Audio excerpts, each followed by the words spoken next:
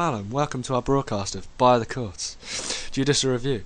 We have plenty of guests today to enlighten you about the fascinating subject of judicial review. Our first guest today is Christopher Umza. So, Christopher, what exactly is judicial review then? Well, there are certain controls that the courts have over delegated legislation. The challenge to the decision is on the grounds that it is ultra vires. This means that the delegated legislation goes beyond the powers given by Parliament as an enabling act. This challenge is called judicial review, and these cases are heard in the Queen's Bench Division of the High Court. There are two possible challenges to judicial review: procedural ultra vires and substantive ultra vires. Thank you, Christopher. It was fascinating talking to you. Our next guest is High Court Judge James Isonfier.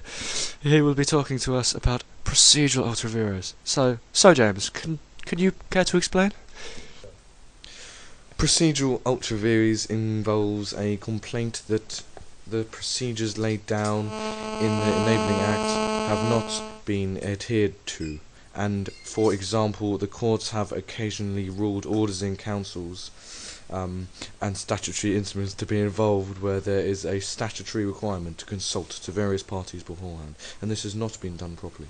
Excuse me, I'm being called. We now have Farmer Schlong, who was involved in the Aylesbury Mushrooms case in 1972. Hi there, Fallon. The training board was required to tell us if they were going to change a law.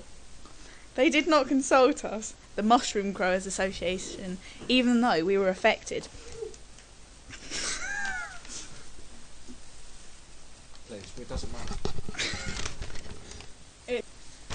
Therefore, in not consulting us, the piece of delegated legislation was void. Oh, well, thank you, Farmer Schlong, for your fascinating insight to this case. Our next guest is Borisov, Ingrid Igor, explaining what a substitute ultra vires. Over to you. Substantive ultra vires is judged to have occurred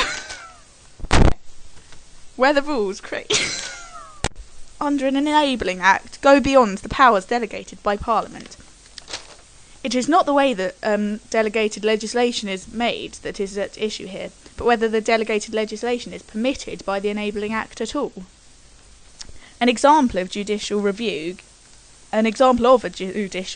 case based on substantive ultra vires was the case of Ann Summers Limited versus Job Centre Plus in 2003. In this case, the Job Centre refused to advertise vacancies for Ann Summers Limited, which is a chain of sex and lingerie shops. It did this because it thought it would not be fair to force someone to work in such a shop.